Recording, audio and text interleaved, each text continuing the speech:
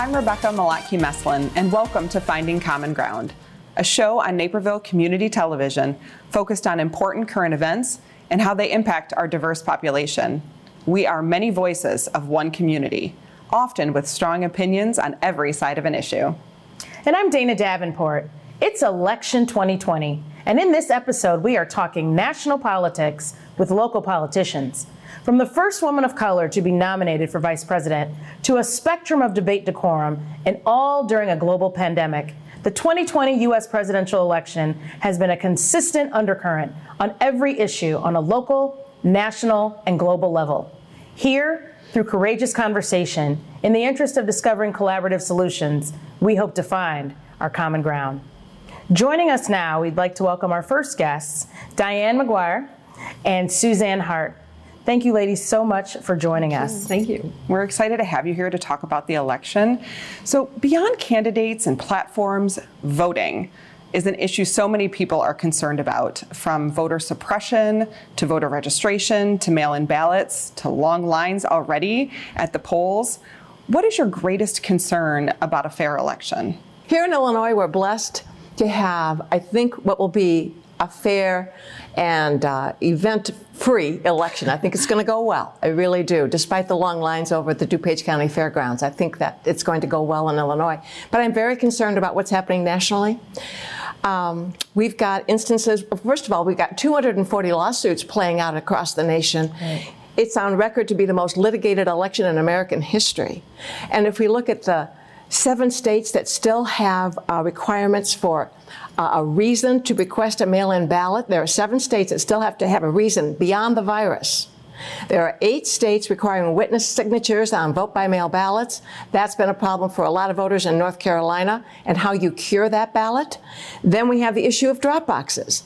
In Texas and Ohio, the governors and legislatures, perhaps the governors on their own, have declared that 1 drop box per county, that makes sense. Right. So they've removed dozens of them from communities in Texas in particular. And 1 county in Texas is 1,800 square miles. It's huge. This requires drivers to navigate 30 miles, 30 minutes of travel to get to a drop box.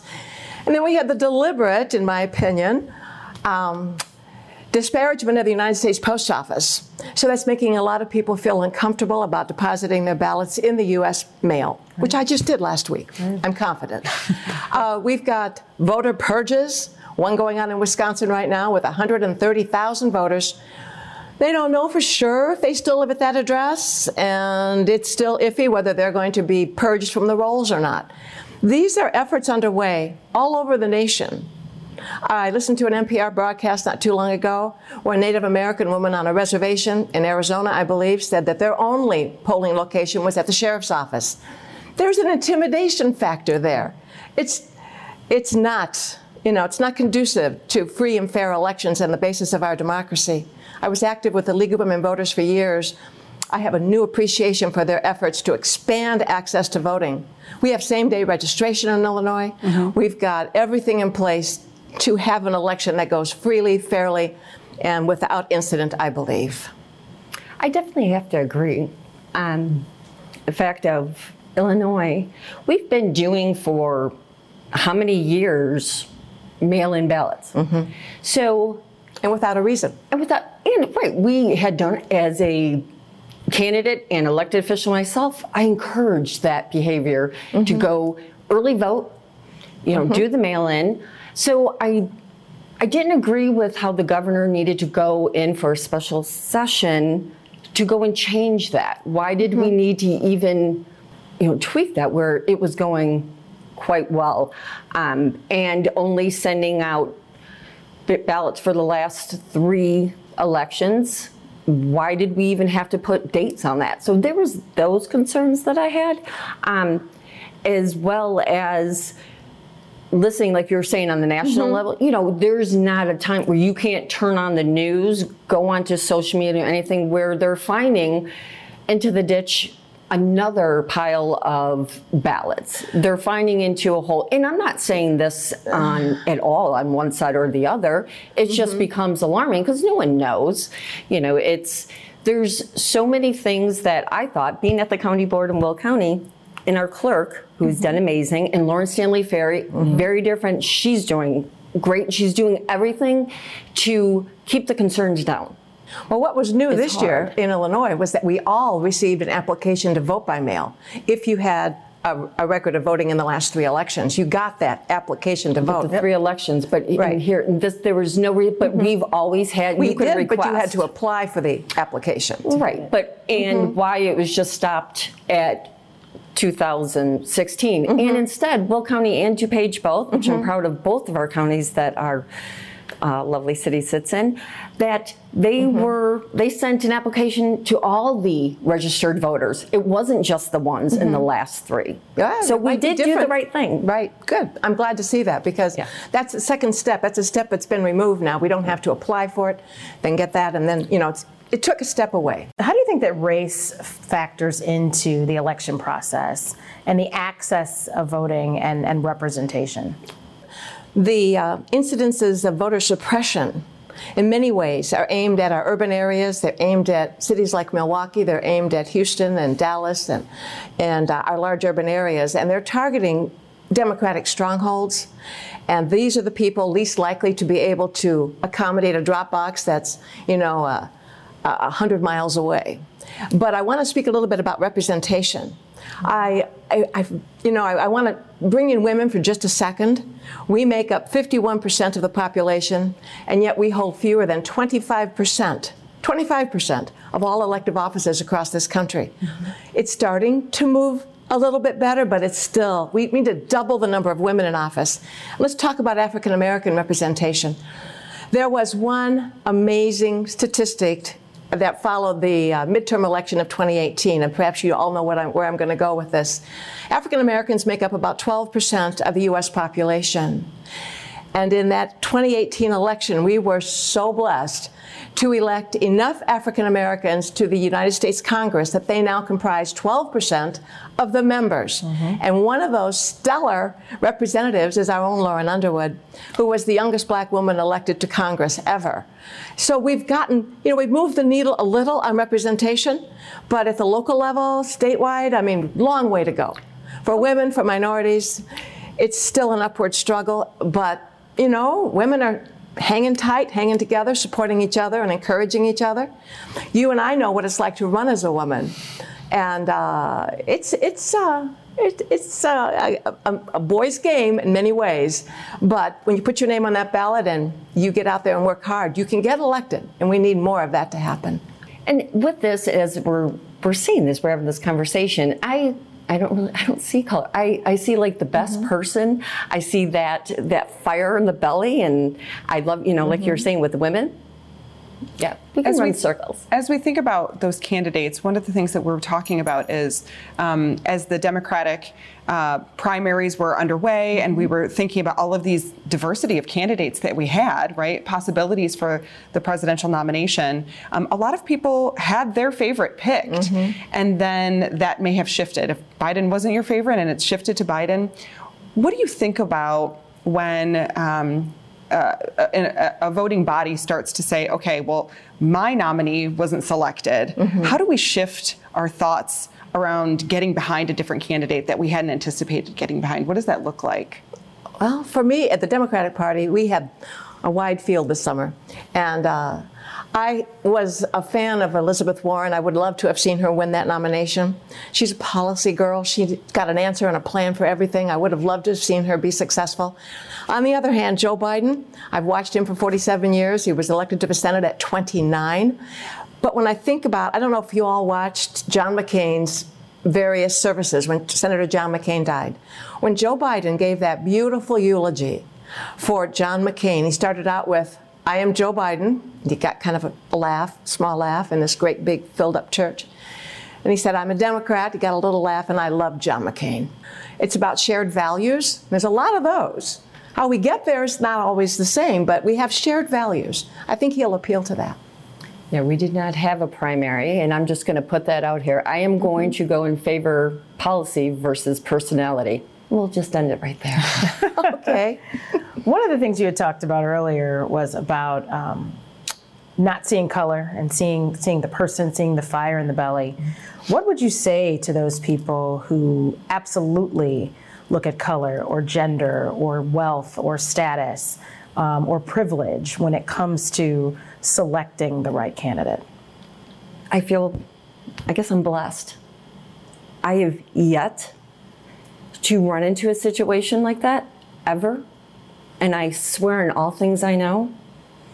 And I don't know if because I'm a very outspoken individual, and no one would ever say that to me.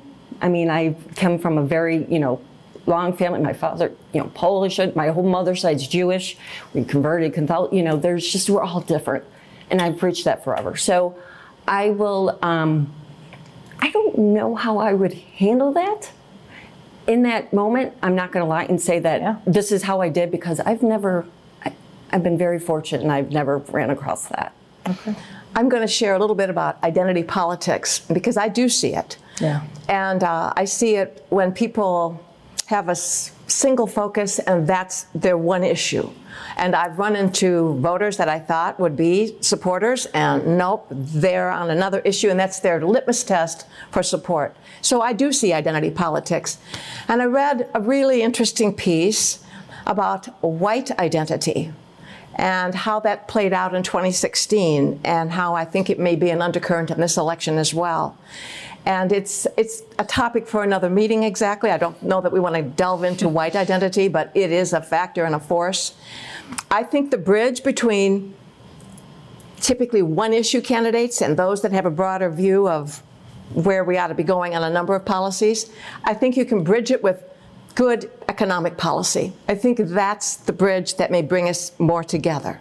I think that's often the divider, and I think good economic policy for all could be a bridge. I like that. Thank you. When we talk about who's stepping up to be part of these elections, right? So we talked about representation a little bit. Mm-hmm. Do you think that the brightest and best are the ones that we're voting for this election, or do you think that there's a swath of people that exists in our communities and in our nation that aren't a part of politics, and if so, why? There's so many ways to answer that. It's just it's taken out, I've seen it take out some of the strongest, best candidates, and I've seen people not even want to get to the polling places just for that reason. It's nothing like I grew up with. It's also the dollars that are inquired. There's these seats that are pretty much being bought. It's really not. And on a local level, it becomes a whole different than that of a national level. But of destroying, that of integrity, families, just it's not a very good time. It definitely isn't for the weak. And there is a lot of the good people. I've seen so many good people that would make amazing elected officials, and they don't want to get in for the fare of not only just with themselves but with their family, because the lies that have came out, you could say anything, the freedom of speech, whatever that can come out, and it's filtering out the good. Yeah, we could talk a little bit about the process, having been a candidate 3 times. And Suzanne can appreciate this. When I ran the first time, I'd wake up at 2 o'clock in the morning and I'd say, okay, let's figure this out, Diane. You're a Democrat, you live in DuPage County, and you were the teachers union president and led a strike. All right, what are you thinking of? You can't win here, you cannot run. But then 8 o'clock, 9 o'clock in the morning, something positive would happen, and I stayed in and I persisted. Came really close to winning that election. It was an expensive election, and it took a tremendous amount of time. It's not just the dollars either. It's everything that comes with it. Mm-hmm. I was retired. I had no dependents. I had a husband that took care of the dog. So, I could give it 11, 12 hours a day. Right. But the bar is high. It's really high. Now, some might say, well, then maybe that's winnowing out the weak. Maybe that's what we need. We need the ones that survive are really terrific. On the other hand, if we had some public support for elections, and they only talk about it at the national level, and maybe we should have a conversation. Because if that financial bar were lowered and it was accessible dollars-wise. It still requires a tremendous commitment to run. But if we were able to handle the dollars in some fashion collectively, we might have a more diverse candidate pool from which to draw. It would be interesting to see how it plays out. I have studied briefly, publicly funded elections in Canada and in Germany and in Great Britain, and it's interesting to see how they managed to pull that together. But it's still, to put your name on a ballot is tough.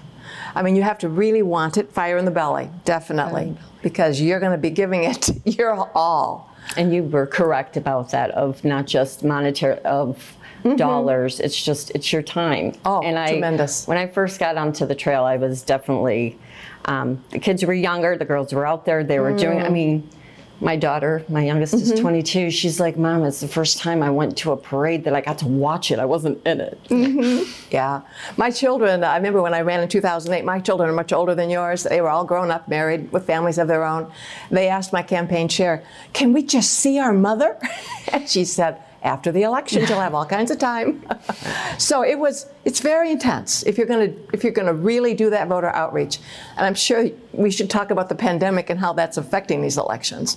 Yeah, absolutely. What other impact are you seeing the pandemic itself having on the election in particular? Well, the most powerful tool a candidate has is that knock on the door. Would you agree, Suzanne? Absolutely. That one-on-one voter contact, that's missing. And there may be some candidates still willing to do it and they step back like 12 feet. But for the most part, that's not happening this time. But every other method, every digital method known to mankind, everything on the internet, social media, the mail, newspapers, you name it, we're doing it. Even phone banking has brand new popularity again. Text banking, the outreach is creative, it's intense. Voters are probably a little tired of it by this time. But we are doing our best to let the voters know who we are and what we stand for. There is still some that are knocking. They're knocking and then they're distancing. Yeah. They have the mask. You can kind of hear them, in what they're trying to say. But I have said many a times, I'm so glad that that's not me out there right now, because I'm that knocker. I would knock all day, I've covered, now I'll say covered, I dropped 889 houses for this election. But I slipped it under the weather stripping on the garage door. That's as close as I got. Yeah. I just had a couple cards I put there. That's it. Ordinarily it would be something on the door, or I'd touch the front door, but not any longer. Oh, that's actually a really good idea. Both of you ladies, as female politicians, understand what it's like to be judged for being a woman. When you put your name on the ballot, people talk about, they question your ability to run because you may have children, or they talk about your shoes or what you're wearing, right? And no one's talking about, what Mike Pence is wearing. No. It's going to be much more of an examination of what Kamala is wearing versus what Mike Pence is wearing on any given day.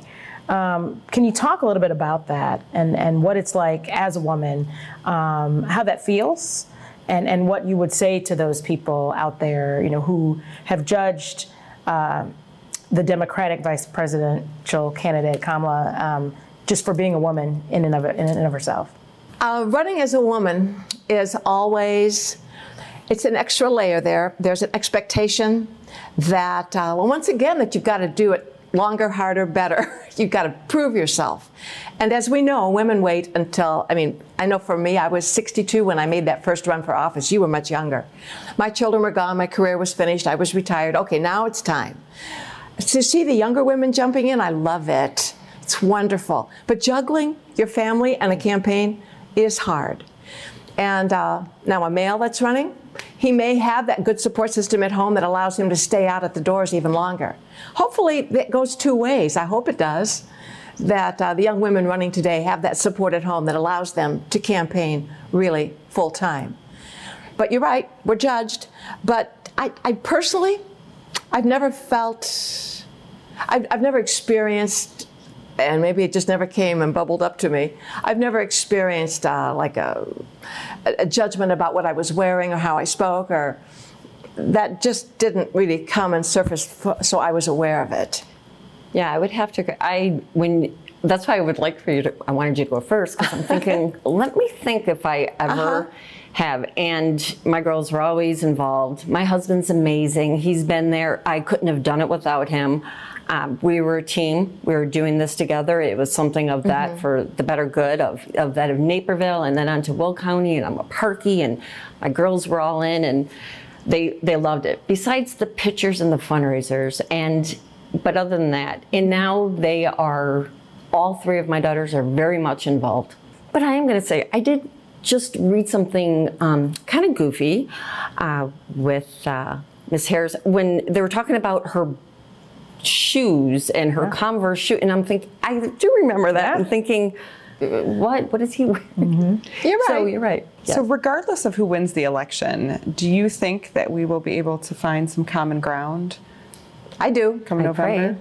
I'm going to say to Susan, I think we both agree that we need more women to run for office. We need them to step forward at younger ages, not 62, and have the support that they need to make an effective run. We need their voices to be heard. I would hope when this is all done and said, and hopefully, in November, not January, that we can just all agree, America is our incredible country, and our police and our fire and our paramedics and everyone, that we just all have to just be safe, be conscious, and work together.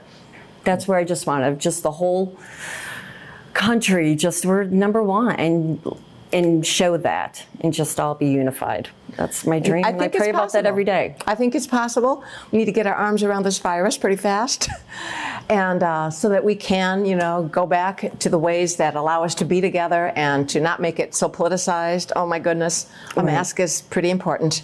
Got to have it, and then we can, get a vaccine and we can move forward.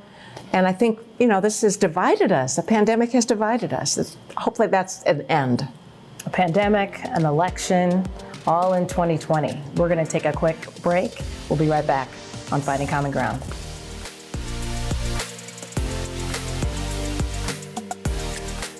Stay informed with NCTV 17 News Update. These free videos sent straight to your email summarize the latest information and show you what's happening around town. Visit nctv17.com/subscribe to sign up now. Your voice, your vote. In our democracy, they matter. Make yours count. Get registered, learn the issues, and vote by or on November 3rd. Visit vote411.org. This message is furnished by the National Association of Broadcasters.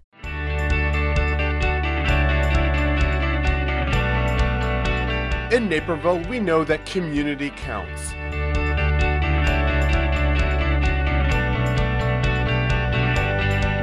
In fact, it's in our name.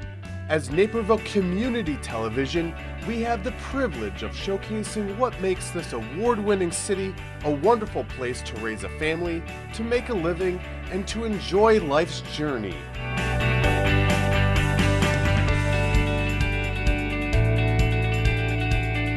That's why it's our mission to capture on camera those special moments that connect us, those stories that impact our lives, stories you won't see anywhere else. So watch Naperville Community Television on air, online, and on social media.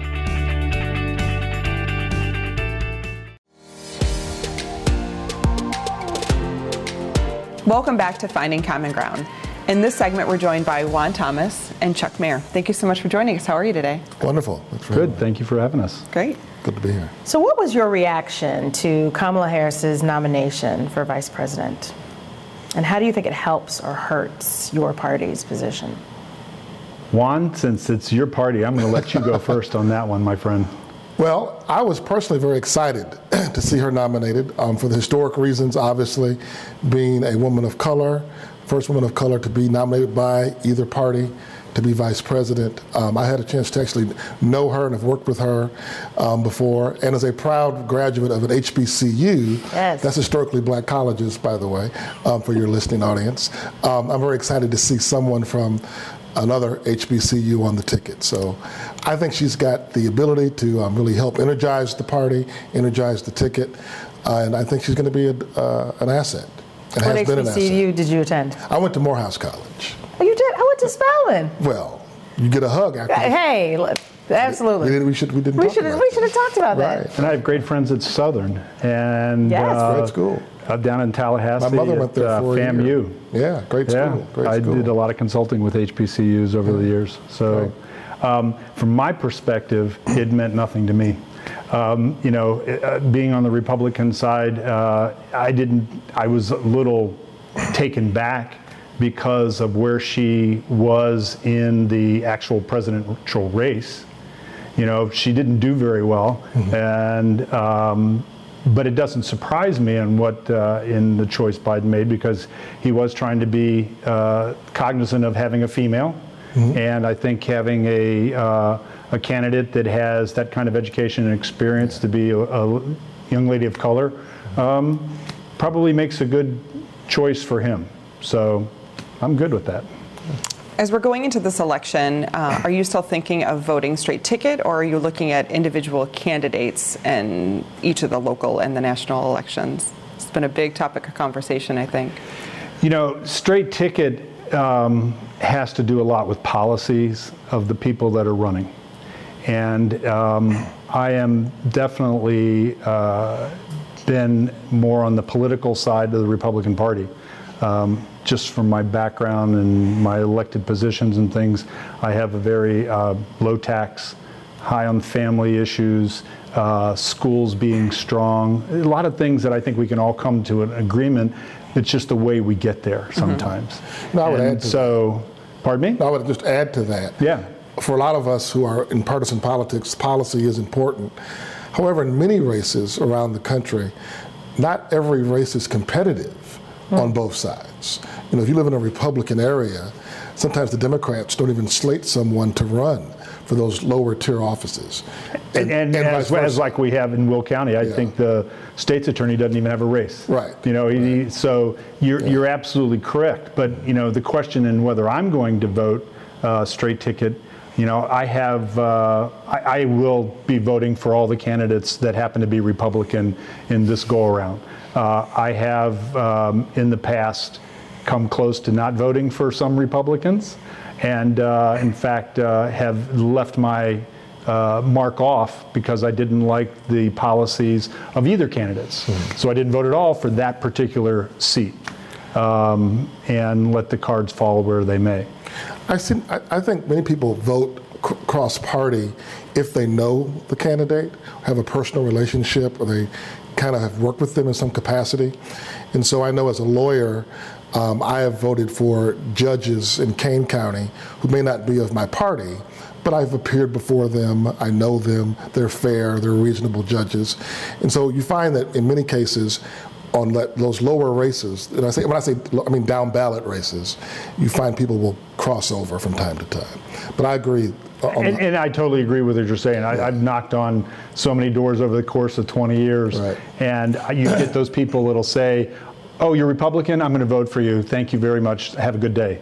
And that's good for me because I can just keep on walking. Right. But then you get to the door where the folks want to know, who are you? Right. What is your background? What's your policy? How are you going to deal with this issue or this issue that's important to them? So I think a lot of it has to do now, from my perspective, just how I view government as being, the direction I want to see it. So my candidates are heading in that direction. That's why I would vote for them. Right. So you brought up a good point about knocking on doors. We talked about that in the former segment, about how integral that's been in the past to candidates getting the word out about their policies and their platforms. And to Juan's point, just meeting them sometimes face to face has a huge change in the way people hit that button. If you're running for a local office, and I'd say school board, city council, state legislature, city council, you need to knock on doors in your district or in your area. Like you, I've done it multiple times. When I ran for the school board, when I ran for town clerk, when I ran for the state legislature, each time you're knocking on doors, and that's critically important. So we were talking about the fact that with the pandemic, a lot of people, both the people doing the knocking and the people opening the doors don't feel comfortable anymore because of social distancing, because of what we're all going through. So that's just one of the impacts I think that the pandemic is having on this election. So, and the politicians in particular, who are used to connecting with the voters on that very fundamental level. What other ways do you see the pandemic impacting this election cycle? From my perspective, I see they're afraid to make a decision on, am I going to mail this in? Am I going to go up and vote early in person or vote the day of the election? And that uneasiness, I think, is what's the most challenging for anybody, whether it's an election or just going back to school or going back to work. We're just, this COVID thing is so small, nobody knows. I mean, we could be sitting around here and we got COVID right in the middle, we don't even know it. So I think that's probably the biggest thing that I see is the fear factor. I would add to that, not only is there a fear factor, but I really think this pandemic is making people ask this question: what is the role of government in our society? And is competent government important on a local level, where school districts have to make very important decisions about the safety of our children, but also on a national level? And should there be a national response to this? I think people are realizing that elections have consequences, and who you put in public office, who you elect to make decisions on your behalf, is really important. And I really see that people are really paying more attention to that. I would argue, though, that people have always thought that whoever goes in there is a consequence. We've been having consequences since Hamilton, and when they've been writing, the way they wrote back in the 1700s, it's not so different than the arguments and fights that we're having now. It's just done in such a way that with with our media and Twitter and Facebook and all that kind of stuff, we don't know what's real and what's not real. The facts versus fiction of the information that's coming out about the candidates. Not only what the candidates put out, but what people put out about those candidates. And for me, I think that's the biggest challenge that COVID or any election has, is getting to the truth. I mean, I want to know what my candidate has done in the past. I don't want to hear what he has to say. I want to know his behaviors. I want to see what's going on, because his behaviors are a better predictor of his future decision making than just the stuff he says out loud. Well, I would say this: never before have we been impacted by the decisions of our elected officials. Or the non-decisions. The non-decisions, the actions. I would disagree, because I think World War II, World War I. So I think that we go in sometimes and we get into this conflict and fear factor and the things that people say that create a dichotomy between the thought processes that people assume that this is the worst that it's ever been. And that's I'm not not saying the case. that, but we have been impacted in a way that we haven't in a long time. And you talk about behaviors. The presidential debate had a lot of behaviors on display, and you had just talked before about checking for behaviors. So how did the behaviors that you saw there and elsewhere underscore your passion for voting for people based on their behaviors and what they do and what they say? Trump was not my first choice in the primary back in 2016. Just like Biden probably wasn't the first choice for a lot of people in 2020 election. And so when I go in and take a look at the behavior on stage there, I felt sorry for this guy, because it was the first time he's had a chance to really attack people that have been attacking him for over 3.5 years. That right out of the box, this president got put into a defensive mode, not anything where anybody was looking to help him, but every time he turned around, somebody was out to stab him. And there's a lot of things that are coming out, some things that aren't coming out. So I look at that as more of a reactionary thing to 3 months of pent-up, or 3 years of pent-up frustration. When I take a look at a behavior for making a decision, when I then started to take a look at Trump from a, how is he going to be my president after the fact, you know, after the election in 2018 or 16, I looked at the business things that he did, the kind of negotiation skills that someone would need to put Trump Tower in the middle of downtown Chicago, you know, or build some of the developments that he's done. And I thought about the problems that we have in China, and I thought about the problems that we had in Mexico and Canada and some of the things that were going on. And would that make a difference if we had someone like that that didn't care about the politics of his decisions? And have I liked everything that's gone on with his tweeting and some of the stupid things that he says? No. But I can respect the fact that our stock market's gone way up, that we have seen a huge increase in trade, that when nobody else, Republican or Democrat, would go in and put tariffs on China to say, stop, you're screwing the United States, this man did.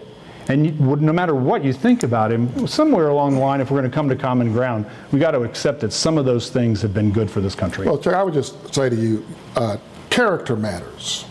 Character ought to matter in who we elect to be our president.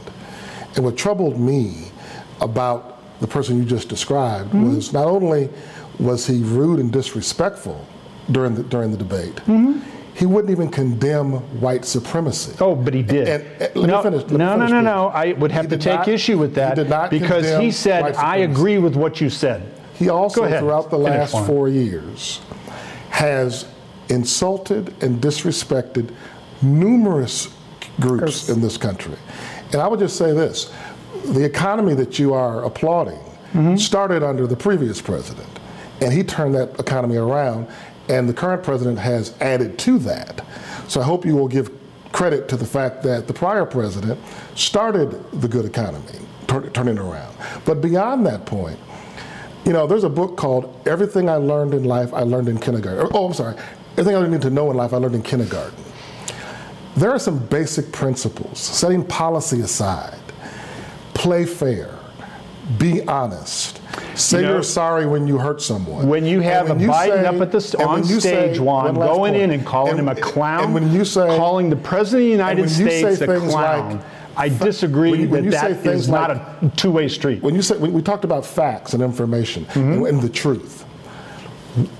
This election, we should not be debating some basic facts that are hurting all of us. This pandemic that you asked about is hurting all of us. It's not hurting the Democrats or not the Republicans. Right, no, it's not people from the South or from the North. Not even just from the United States. All of us. Global. It's a global pandemic. Exactly. It's not a hoax. So what's your point? The president has called it a hoax. He says I've not heard the president call it a hoax. Then you're not paying attention. No, I've not heard him call this a hoax. He's also said that it's going to go away. I don't see how a man that actually caught COVID would call this a hoax. I don't see how a man that could call it, that stopped having people come in from China. But initially called it a hoax. Oh, really? So you had all the Democrats jumping on his case when in January he stopped travel from China, stopped travel from Europe, and your party was saying, no, this is not, you can't do this, this is blah, blah, blah. Is there a national response to the pandemic? There is issues on both sides. Is there a national response to the pandemic? A national response? You know what? We have a national crisis, don't we? This is not, it's not in the national interest. Let me hold on. It is the way our Constitution is set up. The national response has to incorporate all your local, state, and county organizations. And the president does not even have the ability to go in and do some of the things that without the response of the health department in that county or the governors allowing. So he gave, and he actually supported all the governors in this country. We all pay taxes through the IRS. We have a national military in this country. We have different branches of the same military. And what's their job? to protect the country. At the borders and the country. abroad. But the nation is being faced with a national pandemic where we've lost over 200,000 people to COVID-19. With Schools a are shut down, and you don't think there should be a national response at all? 99 plus healing rate. Each local mayor. I had all my family. I'm going to jump in. Go for it. We're going to move on. Okay. But I want to back it up a little bit because we're talking specifically about two politicians and political parties, but we want to talk about the people that have stepped up, right? We're talking about the people that have stepped up into these rings. Trump, we're talking about Biden, but there are so many people that exist in our country who aren't stepping up to run for political office, right? Do we think that this is our best and brightest that we're voting for in this election, not only nationally, but locally? And if not, why not? Where are these folks that are our best and brightest that could truly They're out earning represent our... And so my question for you then is, where are they? Why are they not running? And what barriers exist? I think we'll agree on this. Okay. What barriers exist to get them to run? Both of our parties are famous for selecting their candidates, funding who they want to fund, and making the party choice, if you will, and discouraging competition from incumbents. My party, the Democratic Party in Illinois, you won't even be allowed to get the voter file if you run against an incumbent Democrat for a state legislative race or a county race in Illinois. Our state party will not give you the access to contact voters. His party's not much better. And so there's a fundamental problem with our system. It discourages competition. The amount of money it takes to run for public office is atrocious. And the political elite, those who are in office, they genuinely don't want competition. Yeah. They don't want to be challenged. The idea that you run against someone who's already in office offends the party, and they will disband you or call you a black sheep or marginalize you in local and state competitive races. You have to run against the party. And in Illinois in particular, almost 1/3 of our state legislature are appointed before they actually have to run for the seat. So the incumbent steps aside, the party elders in that community get together, gets the blessing of the party boss in Springfield, you get appointed, and then you run as the appointed incumbent with all of the trappings of incumbency. I actually won my first county board race by running against the Republican 3 that was set up, and I took out their weakest link by working hard, knocking on doors, and getting to know the people. Right. But to your point, that's exactly what it takes. And so when you start taking a look at running for office, there is a lot of layers of government. And there's a lot of ways that people can be involved. And the higher that you get up, the more time it takes. Therefore, you have to have a certain kind of career. But Chuck, you have to have a certain kind of... don't get involved? But you got to have a certain kind of career. You have to have a certain kind of... Do you mean like flexibility in your career? The flexibility with your career. Okay. You also have to have a pretty dang tough skin, not to take things personal, because you will get blasted by all kinds of people and people that you thought that were friends. Right? From a party standpoint, you're hanging out with people and all of a sudden, you thought they were going to support you and they're like, nah, you know what, I don't want to do this, I'm going to do this. You have to be able to either raise money or have your own money. Because at the end of the day, particularly when you get beyond city council, local mayor, in smaller towns, and I'm not talking about mayor of Chicago, or even Naperville, or Aurora, you need to be able to raise or have 6 figures. And when you engage these political parties, the first question they want to ask you, can you raise any money? Do you have any money? They don't talk about ideas. They don't talk about your background. They want to know, do you have any money?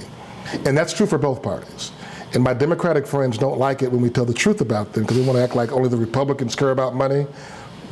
Everybody cares about money. Don't believe the hype. Have you ever... The Democratic Party is very much committed to money. Try to do a single mailing. Try to do a single mailing in the primary, and then take and triple that for a general That's right. election. That's right. Because you're talking about a small segment, which is why you'll hear people go, well, I never got anything from that, because you never voted. That's right. You know, when we have in our primaries 18% of the folks turning out to vote, so they're not engaged, not until you start getting into all the debates and the craziness of the presidential, then you start getting 80 to 85% coming out from different precincts. So, you know, you ask about people don't care. So they don't care until it bothers their lives. That's right. They don't even know who their county commissioners are for the most part, or 3/4 of their school board. Everybody knows who's on the school board now because forget asking. To your point, everybody knows everybody's going on. People but ask them who's on their township politics and who's on their township boards. They won't know. And to that point, people in public office, and I've been a local official, I've served in public office, I've got friends in public office. This is a secret they never want to admit to. They know that people aren't paying attention.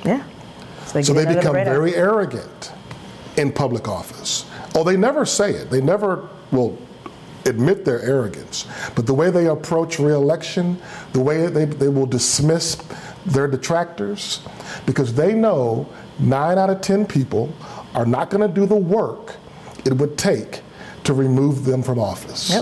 So they get very comfortable, they get very pious, they get very arrogant, particularly when they move up the party chain, and when the party is going to fund them anyway.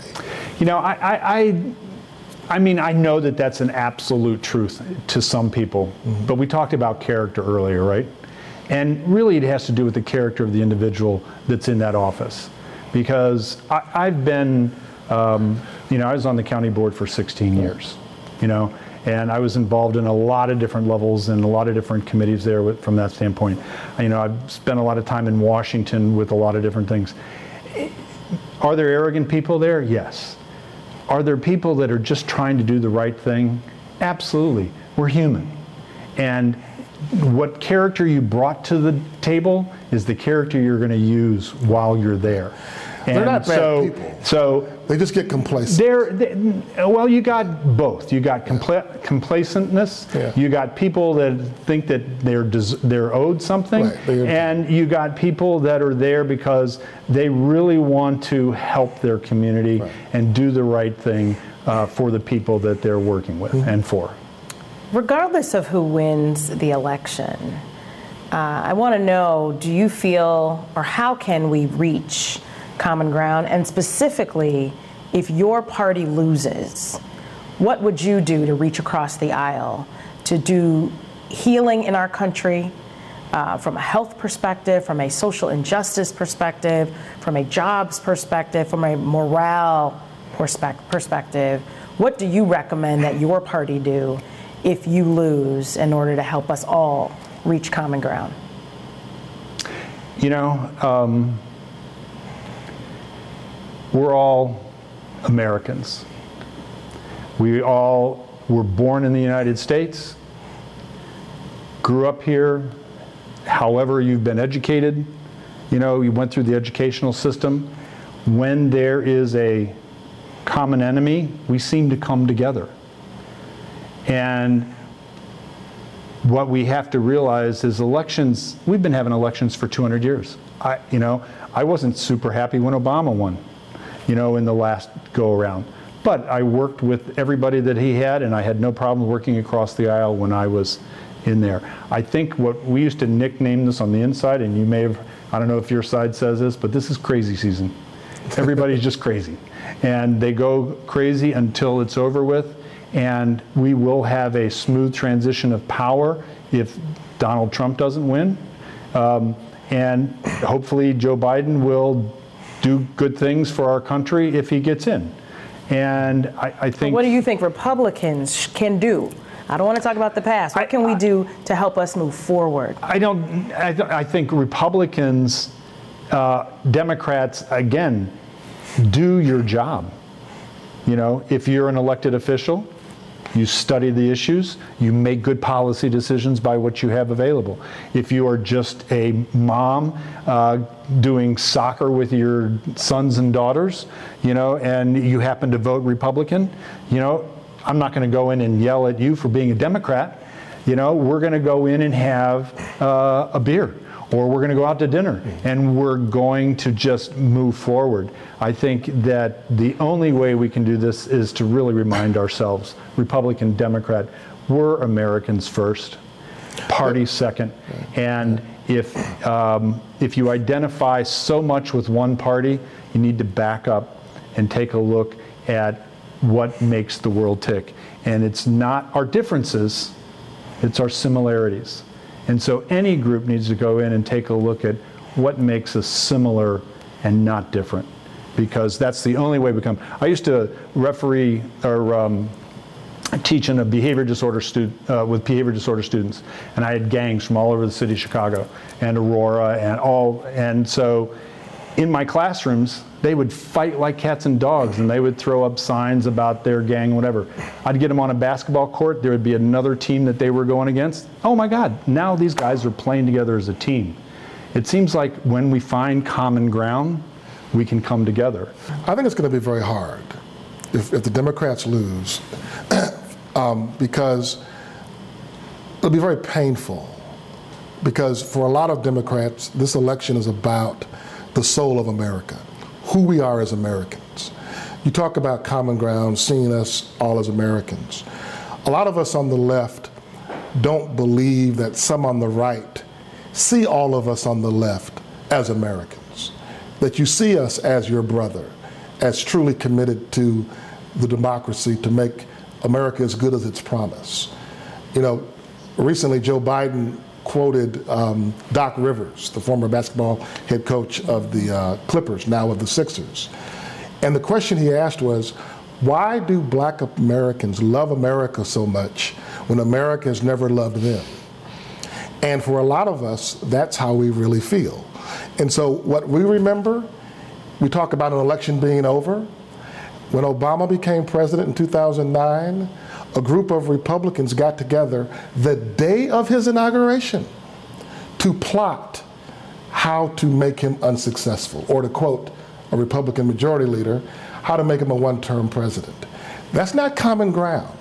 That's not coming together. Well, not on the first day of his presidency. This started with, okay, we can sit here and talk about Trump. Hold on, wait. I didn't say Trump. No. I didn't mention Trump. I understand Trump didn't do that. That was but what the Democrats, you mentioned Republicans. Yes. So the Democrats started this with Let's let him finish. Republicans. So hold on a second. No, hold on You a said second. I could go in and interrupt. No, because we're wrapping up. So my point is, if we lose, I hope we don't get together to try to make Trump unsuccessful.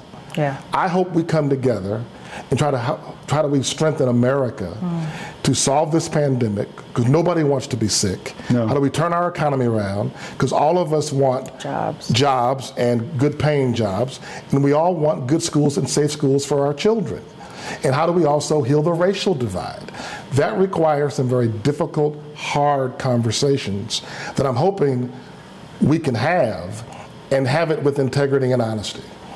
And I would hope that we could continue that process as well. Absolutely. As I said before, I've been on HBCU campuses for the last 20 years working with the universities. My first client was FAMU down in Tallahassee with that group. So I've been having this conversation for a very long time, and we can continue this off the air.